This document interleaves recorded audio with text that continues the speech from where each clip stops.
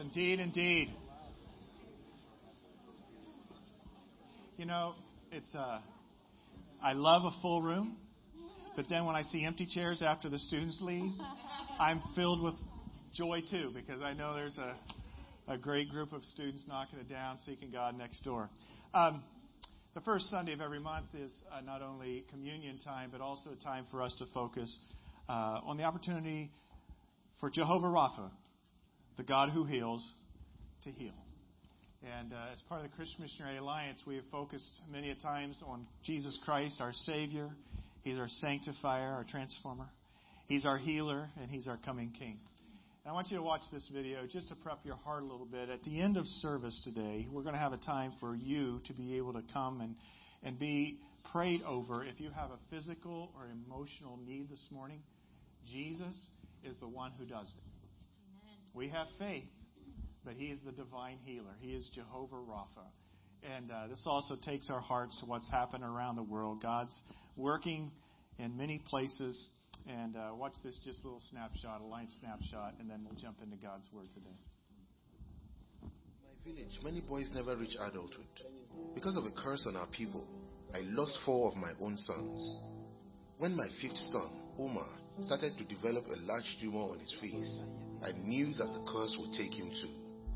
One day, I heard that a group had come to our village and that they were going to show a movie. I never left home anymore, but for some reason, I knew I had to go. The movie was about Jesus. I saw Him heal people, and for the first time, I had hope that my son might too be healed. I went to find Omar and took him to the church people. They prayed over him and suggested that we come with one of the doctors back to Kutiala Hospital, where they might be able to help him. Omar and his mother would often listen to Bible stories, and they both decided to give their lives to Jesus. After the first surgery, it was clear the tumor was gone. My son had a curse, and God overcame it. I was so excited to pray with the pastor and become a Christ follower myself. The villagers couldn't believe this was the same Omar. Now he's a normal boy, and the other kids play with him. He can't stop telling others about Jesus. Neither can I. I'm so happy I can't help it.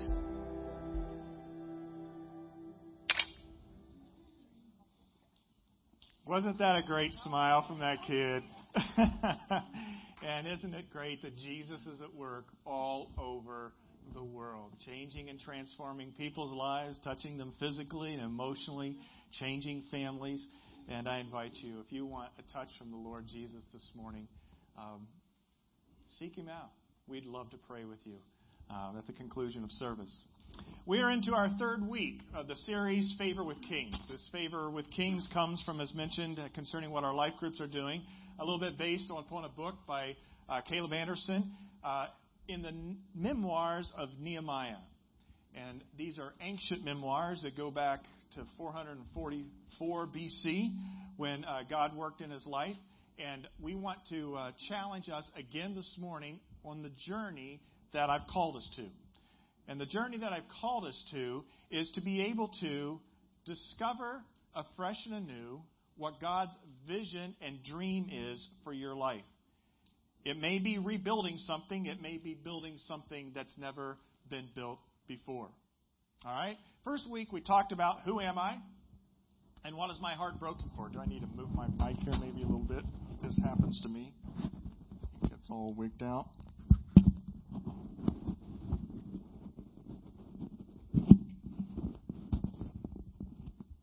There. Who am I and what is my heart broken for? Then last week we talked about cultivating conviction, moving from the what to the why, and that the why sustains us for the long term. Well, today I want to move a little bit to the how, but just the beginning of the how related to your vision, your dream that you believe God's placing on your heart. Now, for some of you in this journey, you've been doing really good. And you've really found what God's been trying to speak to you afresh and anew about in your life in this particular season. And you're stepping out into it. Others of you are a little bit frustrated. Maybe you're a little bit timid because you're not quite discerning what's God really got going for me in this season. That's fine. just hang with it. Continue just to keep your heart open to Him and continue to cultivate what He wants you to maybe consider. All right? Others of you are a little bit in fear. You're like, oh my goodness, I don't know. Really, God, is that what you want me to do with this season of my life? And so you're sort of shying away from some things. And others of you are like, you just feel like maybe there's not that much for you anyway. You know, I'm just a mom or something I heard recently. I'm like, really? Just a mom? Just a mom? That's an incredible season of vision and building that you can have in your life, one with another. And so I want to encourage you just to continue to keep your heart open, and we're going to discover what God wants for us afresh and anew with each passing day. In Nehemiah 1:11, it says this, O Lord. Now remember, he was broken, so he mourned, he prayed, and he fasted. And this is the latter part of his great prayer in chapter 1. O Lord, please hear my prayer. Listen to the prayers of those who delight in honoring you.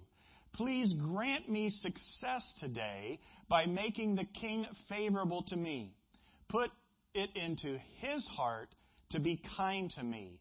In those days, I was the king's cupbearer. Nehemiah was a Jew, but he had been exiled prior generations into the country of Persia. And the Persian king he began working for had a security guard as the cupbearer. He would taste the wine to make sure that it wasn't bad or poisoned, right? And so he's in this place of really privilege and authority and comfort at one level. And he has this burden to do something for his ancestral ties back in Jerusalem. He wants to go back and he wants to rebuild the walls because they're not under any kind of protection there. And so as he prays, he pours his heart out to God. God, grant me favor, success today by making the king favorable to me. So, from the what to the why to the how, you're immersing yourself in prayer for that which God has burdened on your heart. But you're praying specifically for God to kick open some doors. Have you ever had a vision dream and the doors are just shut in your face? It's like, well, I don't know, maybe I misread God on this one. He's not supposed to be doing this. What's going to happen? Because nothing's really happening. Okay?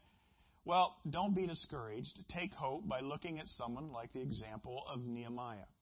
Because sometimes there do appear to be solid, closed doors. And you're wanting an open door. Begin in prayer and begin praying that God would open a door. Note, there is a big difference between daydreamers and people who are pursuing their dream. There's a big difference between daydreamers and people who are pursuing their dream. Nehemiah was not a daydreamer. A daydreamer just sort of sits back and goes, well, I hope it'll happen. Well, I'm just trusting maybe something will happen. No, he began praying, and praying is doing. Praying is not nothing, right? And we looked at last week that a waiting time is not wasted time. And during that waiting time, you need to be intense in your prayer efforts, but your prayers need to be specific. He is asking for favor from God. Well, what are you doing to get the door knocked open? I'm just sort of waiting. Just waiting. Wait by beginning in prayer and asking for favor from God. Some of you hesitate to do this. I hesitate to do it sometimes. I'm like, what does God owe me? Friends, do not put human concepts on God. He is divine. And God is not limited in his ability. He's not wore out from his work week. He didn't run short on rest last night. He has tons and tons of resources. He does not have a limited bank account. All right?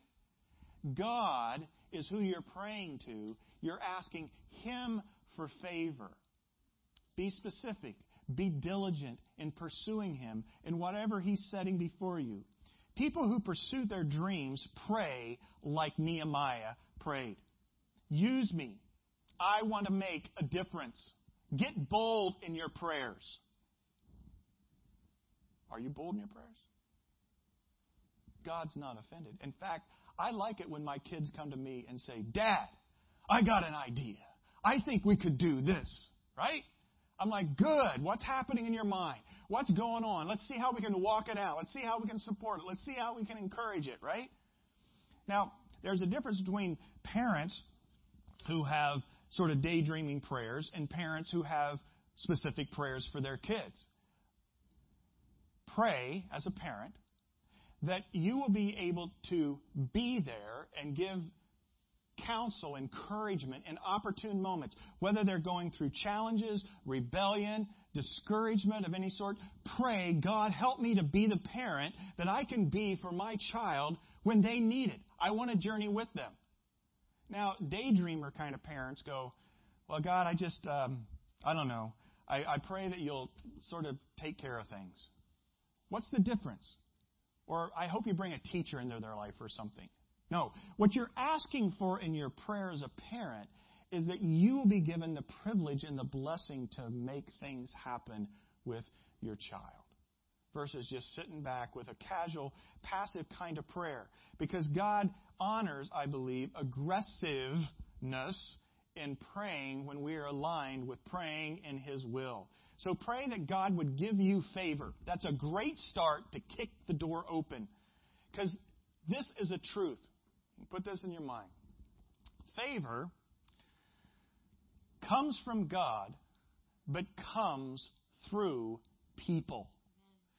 Favor comes from God, but it's going to come through people. Nehemiah knew that if he was going to do something about the walls needing to be built back in Jerusalem, it was going to have to come through Artaxerxes, the king. Now, he maybe not had that great of an impression of the king. I don't know. But he knew if something was going to happen, he's working for the king, all the situations, he was going to have favor. But it wasn't Artaxerxes that the favor was going to come from. It was going to come from God, but it was going to come through that king. Who are the kings in your life that you need favor to come through? Who are the people that are around you that you believe God could use to bring to you favor? Maybe it has to do with your work, your place of employment, other kinds of things, whatever it may be. You need favor, you need resources, you need belief, you need freedom. Those kinds of things Nehemiah needed as well, and he prayed for those. Now, this whole subject of praying for favor deals with an issue. And the issue may be a little uncomfortable for you this morning. But we're just going to put it out there because all of us have dealt with this before. It's the authority issue. The authority issue. Now, sometimes they say, well, who in our culture is having trouble with authority these days? Oh, it's that millennial generation. They have trouble with authority. Really? And you don't? Maybe you're a millennial here today. You'll recognize it. We all struggle with authority in our life because all of us have authority that's around us. And this goes back to the Garden of Eden. Remember? Adam, Eve, paradise. God says yes to everything except one thing in the center of the garden He says no to. The tree. Remember? And where did they go? And the tree of the knowledge of good and evil was for their protection. Right? They go right there and they challenge God's authority. And yes, I know the adversary, Satan, was at work in it, enticed them. But here's the deal. Ever since the Garden of Eden, you and I too, we struggle with authority. And we press boundaries. Sometimes there's a sense of entitlement. But you go back to the Garden of Eden where that sin came into the world and affected all of our lives, and all of us have sinned and fall short of the glory of God like we talked about there in communion. You need to know it's brought corruption and despair into our world. It's brought rebellion. It's brought racism. It's brought sexism. You name it, the world at large is the way it is because there was an authority issue that began the whole deal. And that authority issue still wraps its tentacles around us today. And if you're going to find God's favor through other people, find God's favor to see your dream, to rebuild the wall, to take that initiative, you're going to have to deal with the subject of authority. How you doing with that one? How you doing with that one? So sometimes you think that you're going to get well with it, and then before you know it, you're right back smack into it, because authority is around us all the time. There's teachers, there's administrators, there's boards, there's bosses, there's investors. You can look at life, there's government, all right? There's the IRS, the police. There is now, in my life, a homeowners association for the first time ever, right? There are authority issues. In your marriage, there's authority issues. Mutual submission. Friends, there is no marriage that gets along great unless there is a respect for mutual submission to one another, and that's dealing with the subject of authority. You cannot get away from this issue of authority. And my question to you this morning is, how you doing with authority in your life? Nehemiah dealt well with authority. Here he is, broken, praying, fasting, wanting something to happen, but he stays good to what God has called him to do, and he submits himself in his present situation to the authority around him.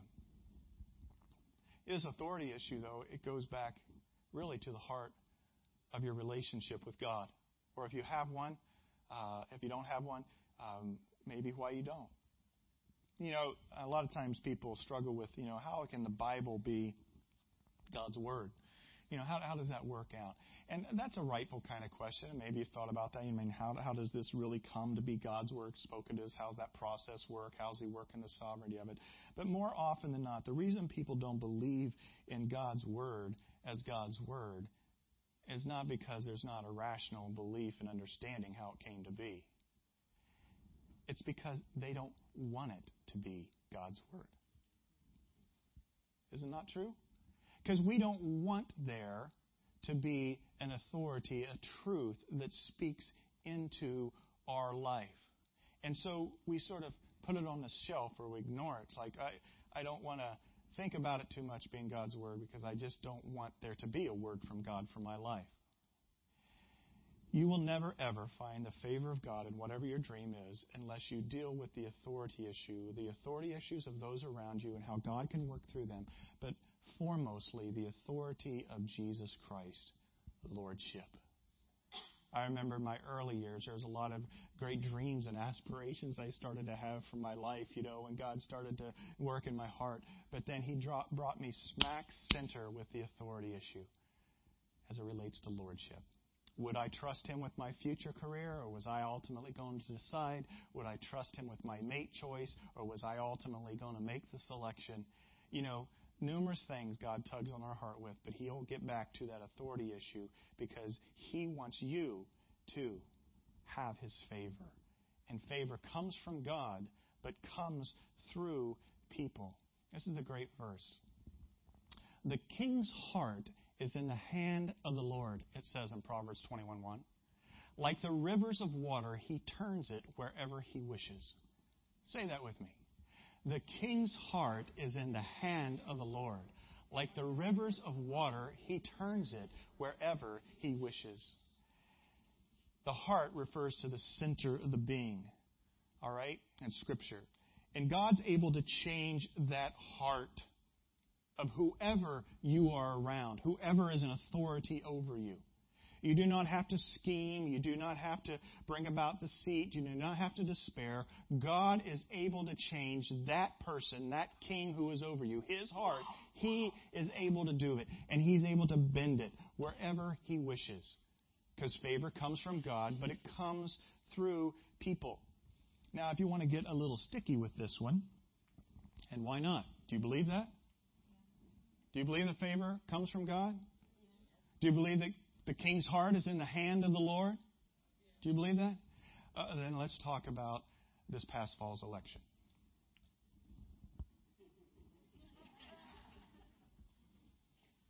People all over the map with it. Now that the new administration's all over the map, new president, what's all this mean? Friends, I don't care where you're at, what your political or governing persuasion may be. You need to understand that we submit ourselves to a God who has the king's heart in His hand. And as Jesus followers, we are called to be good citizens.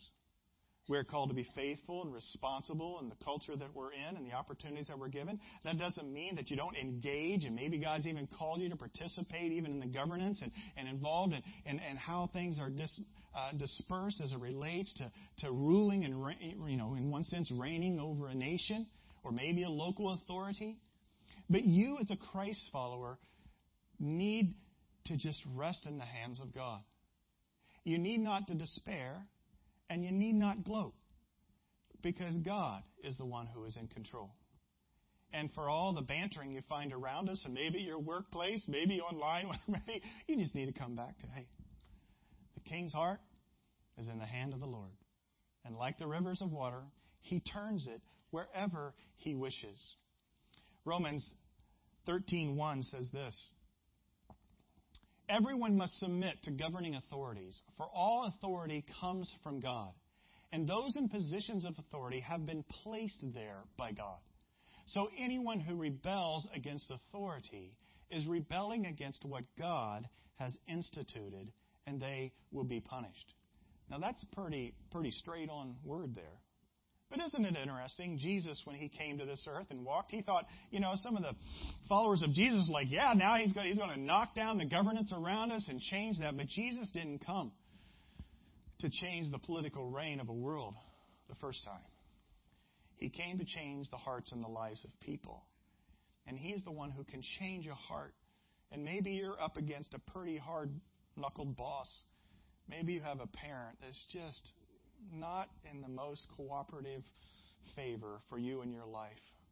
Maybe you're finding your way, it's just really hard to get to past certain kinds of authorities to be able to grant favor. You just need to chill and rest in the favor of God. He's the one who can change the heart. But it's not this passive daydreaming thing. Oh, I just hope it changes. Pray. Amen. Pray that God would change the hearts of those who are over you. Even if you don't like them, whether you're a boss or a political person, pray for their hearts to be changed, to have favor, not just for you, but favor for the things of God. And may we as Christ followers be out of a different stripe than maybe the banterings of the world, because we know that favor comes from God, but it comes through people. I remember, when I was getting traction going in my life and doing things, God put in my heart to do a few things, and one of those was to go on to graduate school. And it was a big move to go from the Midwest as a young single man to the East Coast, because I have really strong family ties and what I'm part of. I remember sitting down with my dad and my mom, and I shared with them my vision to go to the New York City area and go to seminary. And you know what my dad said? I always remember this. He passed away about 3 years ago. We have a large grain farm, and farm several thousand acres. My brothers still farm today, and that was just not necessarily assumed that I would be part of that agribusiness world, but that, I enjoyed it. But I remember my dad saying to me, he says, Kerry, go and get that education. Get that education, because even if you end up coming back to the farm, you will always have that with you. It'll be under your belt, and it'll serve you well as you serve God. I was given favor. And the reason I needed favor with my parents is because I needed resources, like financial resources. You know what I'm saying? And they helped support me some to go to graduate school. And that favor God gave me personally, but it came through my father. I remember sitting down when I was a young man, me and my wife, Melissa. We wanted to start a church from scratch. No people, no building, no money was sort of our vision, and we didn't want to do a cookie-cutter kind of way. And I had some new ideas and things I wanted to do. I remember sitting down with what's called our district superintendent in the Alliance. His name is Jerry Mapstone. And I remember sharing my heart with Jerry. And then I said, but Jerry, I don't want anybody to put a straitjacket on me or cut my wings off on this thing. I want to soar with it and try some new stuff. And I remember Jerry Mapstone. I didn't know how he would read me, a young lad. And he says, Kerry, that's great. He says, in the Alliance, we need some new ways shown to us. Why don't you cut a path, and we'll support you in what's God doing. I gained favor from my district superintendent. I remember they gave me a small little stipend because we were working other jobs, and I got $800 a month to live on kind of deal. But that was a little bit of favor and blessing, right? I remember when we came to a place I forget what it was, 1990 is late 90s, and we were needing to build a facility. Our church had really started to grow. It started in a small kind of environment like this, and it started to grow and grow and grow. And we're like, too much rent. We need to buy property maybe. We need to build something. I had a big vision of God, and we found like 90 acres. 90 acres. Well, I farm several thousand acres, so it wasn't that big of a deal for me. I have quite context, especially coming to California. It's a different world down here. But I was like, here's this 90 acres. It's close to an interstate interchange. We were all pumped. We were excited to go. And they sent out some denominational leaders from the head office in Colorado. And I remember walking around this cornfield with a guy by the name of Francis Grubbs. And Francis Grubbs says, I see here, and your church is going fairly well, and you got some mean stuff down. He says, you know why I'm here? He says, I'm here to help you distinguish between faith and fantasy. Okay.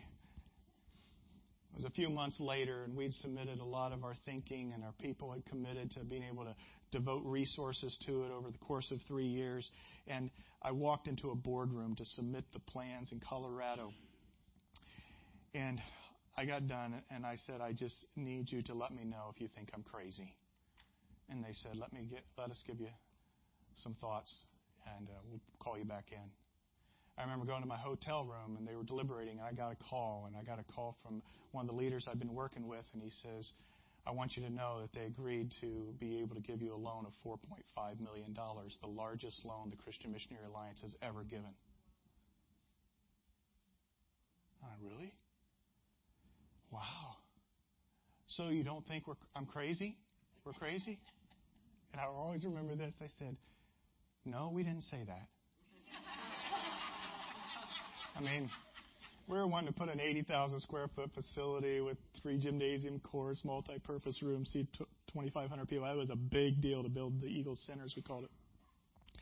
They say, no, we didn't say that.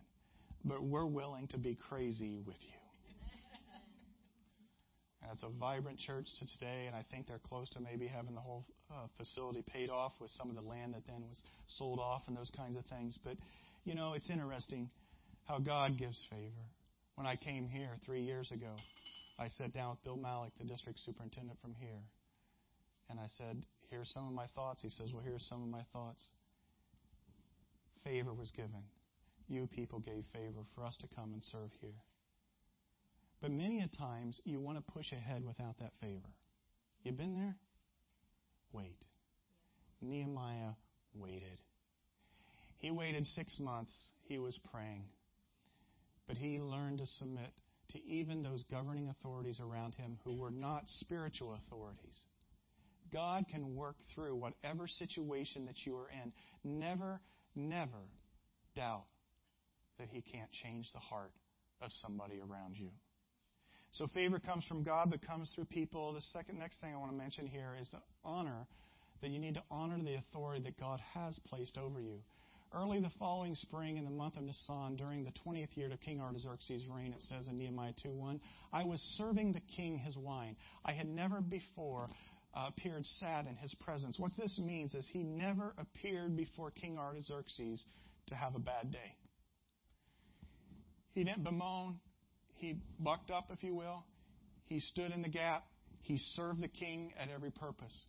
He honored the authority that was placed over him by God, and he served faithfully in that capacity. Ephesians 6:7 says this, work with enthusiasm as though you were working for the Lord rather than for people. Where are you working at today? You don't want to work there, do you? You're tired of working there. Stay in good. Serve God. Whatever you're doing, work with enthusiasm as if you're working for the Lord, not just for those people. And God will honor that. God will honor that. Nehemiah goes on.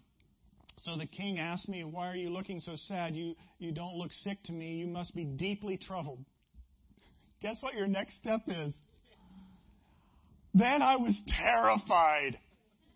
But I replied, long live the king. How can I not be sad? For the city where my ancestors are buried is in ruins and the gates have been destroyed by fire.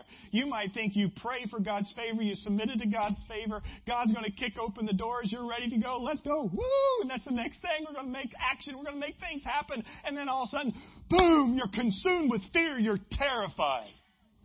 Oh, why are you terrified? There's several reasons here in this terrified kind of thing. One, you got to remember where Nehemiah was at. He was in the comfort of the palace, and he was looking to go back to Jerusalem, which was in ruins and was chaotic. The walls were down, order was not restored, all kinds of enemies were around about to seek destruction, and he was going to leave this plush, nice SoCal environment, and he was going to go to a place that maybe we could associate with like Syria today. You'd be terrified too. I'm terrified, but then he was also terrified because he was before the king. Now, the king, he didn't have this top-down authority kind of structure because if you did the wrong thing before him, it wasn't a top-down kind of authority. It was sort of a chop your head off kind of authority. So he's terrified when he goes to the king because he doesn't know how the king's going to respond. Now, we know that the king responded favorably, but the king could have simply said, oh, that's nice. Forget it. You're thinking about two-timing on me. You're thinking about heading out. You're thinking about, breaking some of the agreements that we've had here. You're done. He was terrified. He was terrified because he took this dream that he had and he placed it out in front of somebody. One of the most scary things you can ever do is take a dream that you have and tell someone. I think I want to build a church from scratch to reach a metropolitan area of... It's like, what? Really? You? Yeah. God sort of put it on my heart. It's like a baby, isn't it? It's a precious baby, and you're going to give it to someone. Here's my vision, here's my dream. And you're waiting because they could take the baby and they could just throw it down and crush it. It's terrifying to be in that situation. But I tell you what, you take the opportunity to verbalize your dream. And I know I've been asking a couple different life groups, and so they'll throw the question out and those kinds of things. And it's like, I don't know what God's dream is. Well, and maybe that's true. Maybe you're in that process. But maybe there's something hidden that you're hesitant to share with someone else in your group. Take the initiative. Share it with a friend. Because God's going to honor that. And He's going to start using that to be able to open up doors. Say it out loud. Say it out loud. My son, Zach, he went to a conference this weekend, Southern Baptist Conference, actually, from CBU over in Long Beach. And it was a whole conference on missions. And they had some radical people speaking there, like the Platt guy and Francis Chan and others. And so it was a good conference. And he calls me last night late. And he says, he texts me. He says, you up? That's always interesting. I was like, well, okay, now I am. But I said, hey, how'd it go? And he starts sharing with me. And he goes back and he pulls out a dream. My son was given a dream 2 years ago to be able to do ministry to pastors' kids, ministry kids. And he shared that vision in different terms. When I first heard it, I'm like, really? Now, he's been through a lot of transition as a PK, a pastor's kid, but he really wants to reach pastor's kids.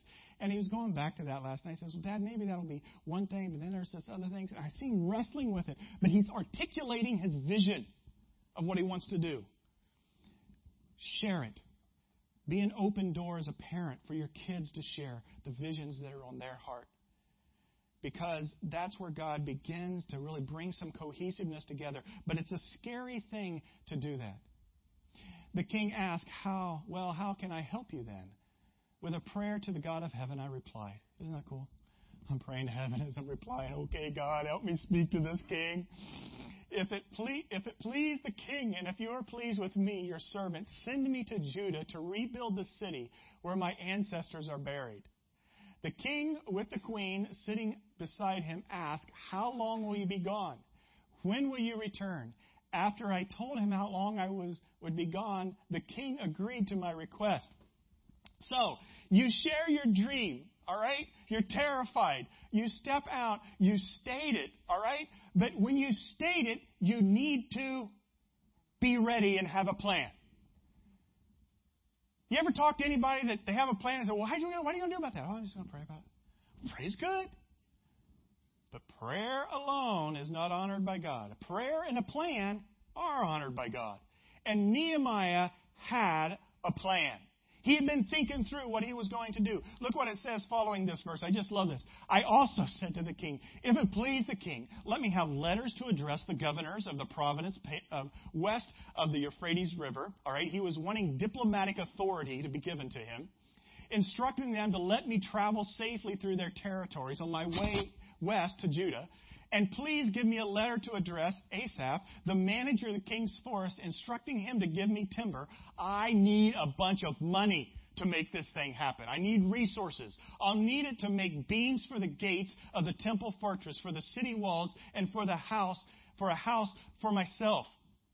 He has a plan. He's thought through it. He's thought through timing. He's thought through diplomatic privilege. He thought through resources. He's thought through military assistance to make sure he doesn't have any problems marching his way through. He's got the plan down. What have you been doing? What have you been doing? You've been daydreaming? You've been daydreaming? Or you've been praying with authority, asking God to give favor? And have you been sitting down and coming up with a plan to think it through? Oh, it's just another week, Carrie. Just trying to make ends meet. Yeah, aren't we all? But your life goes by pretty quick. Yesterday, I had the sad privilege to attend a funeral. My landlord and his wife graciously gave us their home to rent for 2.5 years. J.J. and Tanya Petchel. J.J. was baptized in this church. They attend another church now. Their kids, college age, senior in high school. A year or so ago, Tanya found out she had stage 4 liver cancer. She was beating a lot of the cancer, making tough on the fight. But Melissa and I went to Tanya Petchel's funeral yesterday. She was a beautiful Jesus follower, Tanya was. They read some of her journal articles. Maybe I'll read them for you sometime. It really touched us. Melissa looks at the dates, and she says, Tanya was 1 year younger than me. Friends, it's not for the next season of life. God's given you this season. He's given you dreams and passions and a heart. Honor the authority God has placed over your life. Face your fears. Have a plan. Be ready to go. And third, do not steal the credit or the glory from God. Nehemiah 2:8 ends this way, and the king granted these requests because the gracious hand of God was on me. Anything I've done in life, I try to keep coming back and remind myself, I've not done this. It's by the gracious hand of God. But how quick are we to take the reins? One of the worst things you can ever do with a dream, happens to us a lot, is when we say, thanks, God, I've got it from here. Thanks, God, I've got it from here. No, we don't. We are always being submitted before Him for His pleasure, for His leaning, for His direction. Friends, I want us to just really be challenged in our heart in this journey to believe, to have faith. For the whole journey needs to be sustained by faith. We're going to start talking about that more in the weeks ahead, but you can see it at the beginning of Nehemiah here. Nehemiah was one who really believed that God was working on his behalf because God had birthed this burden in his heart. And he was stepping forward from there. How about you? How about you? My prayer has been for us as individuals, for us as life groups, for us as a church at large, that God would just burden us afresh with what He wants to do through our lives. And that we would seek His favor. That He would kick open some doors. It's scary. It's more comfortable. It's us. No more. We're good. Me, my family. This job's serving me well. And maybe it is. But maybe God's calling you to something more. Maybe not to leave that job, maybe to take on some other initiative, to be involved in some other people's lives, to give your life away afresh and anew. What is it? Face your fears, have a plan, be ready to go. Don't steal the credit or the glory from God. And make sure that you sustain faith throughout the whole journey. Faith, it's real simple. Faith is believing beforehand what's not happened yet. When we come to close, and I'm going to ask the team to come up to close with a song. There's this verse in James 5 as it relates to the whole opportunity we're going to have this morning to pray for the sick. It says this in James 5:14, "Is any one of you sick? He should call the elders of the church, spiritual leaders, spiritual encouragers that you have in life, to pray over him or her and anoint them with oil in the name of the Lord.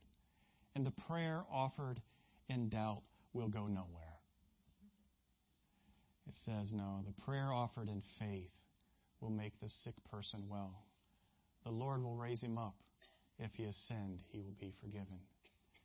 Faith is having confidence in God when you cannot see it. Faith is having confidence in God when you cannot see it. So as the team comes to share in this closing song, I'm going to do two things. I want to pray for you, and then I want us to open up the front. And the front is for maybe to meet with God if you want to in a special way, just to pray. And what I mean by the front, to come and stand during this song, but you can also be seated on the front row. And just, it's sort of like saying something out loud. It's like stepping forward. God, I have something to lay before you as a burden. I have something to ask of you. If you need to demonstrably move your physical body, don't hesitate to do it. You're amongst friends. To come and pray, and some prayer workers, our prayer team, will pray with you. And in specific, if you have a prayer need for a healing touch in your life, whether it's just divine intervention through a surgery or something's coming up, I don't know, ask of Him through others praying for you. And the prayer offered in faith will make the sick person well. So let me pray for us all. We're going to sing this song. As we sing this song, we're going to also receive the Lord's tithes and offerings and your connection cards. But come to the front. Don't feel awkward. You can have